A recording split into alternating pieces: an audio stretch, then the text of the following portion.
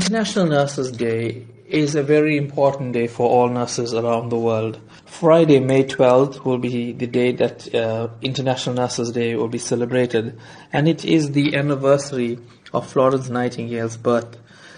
This year's theme is called A Voice to Lead.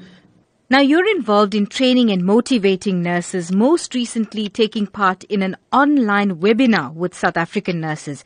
How does this take nursing to the next level? So basically it gave the nurses in South Africa to understand what's going on internationally, what's the international trend with regard to nursing. And it also gave them an opportunity to see what's the latest developments in the United Arab Emirates and other leading countries. I focused on coaching in the webinar because I believe it's an integral part of nursing for all categories, starting from the basic practical nurses leading up to the chief nursing officers.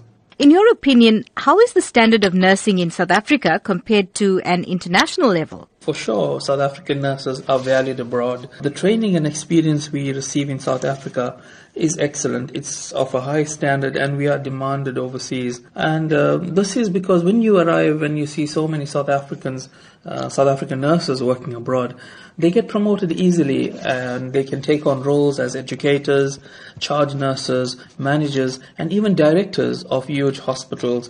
Can you tell me about the recent awards that you've received in your field of nursing? So I've been in the UAE for 10 years now, and I believe that I have made my mark here. Yes, I have received a lot of acknowledgements, but just a few to mention. I am part of the Cancer Wave in Abu Dhabi. So we go around to different organizations talking about cancer.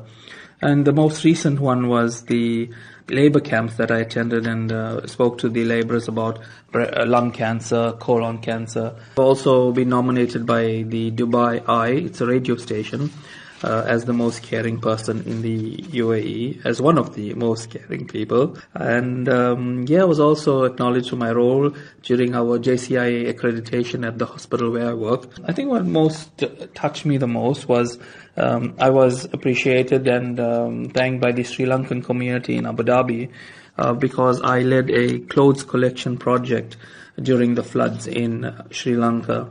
So that was quite a touching moment when the kids from Sri Lanka sent me a poster saying, "Thank you, Uncle Vincent." And finally, what advice do you have for nurses looking to expand their horizons overseas? Well, yes, it's a dream. Go ahead, achieve that.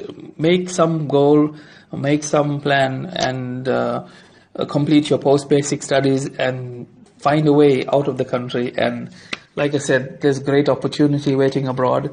It's an opportunity for you to see what's been practiced internationally. And eventually one day you'll be able to take back to South Africa all that knowledge and experience. My advice, guys, go for it.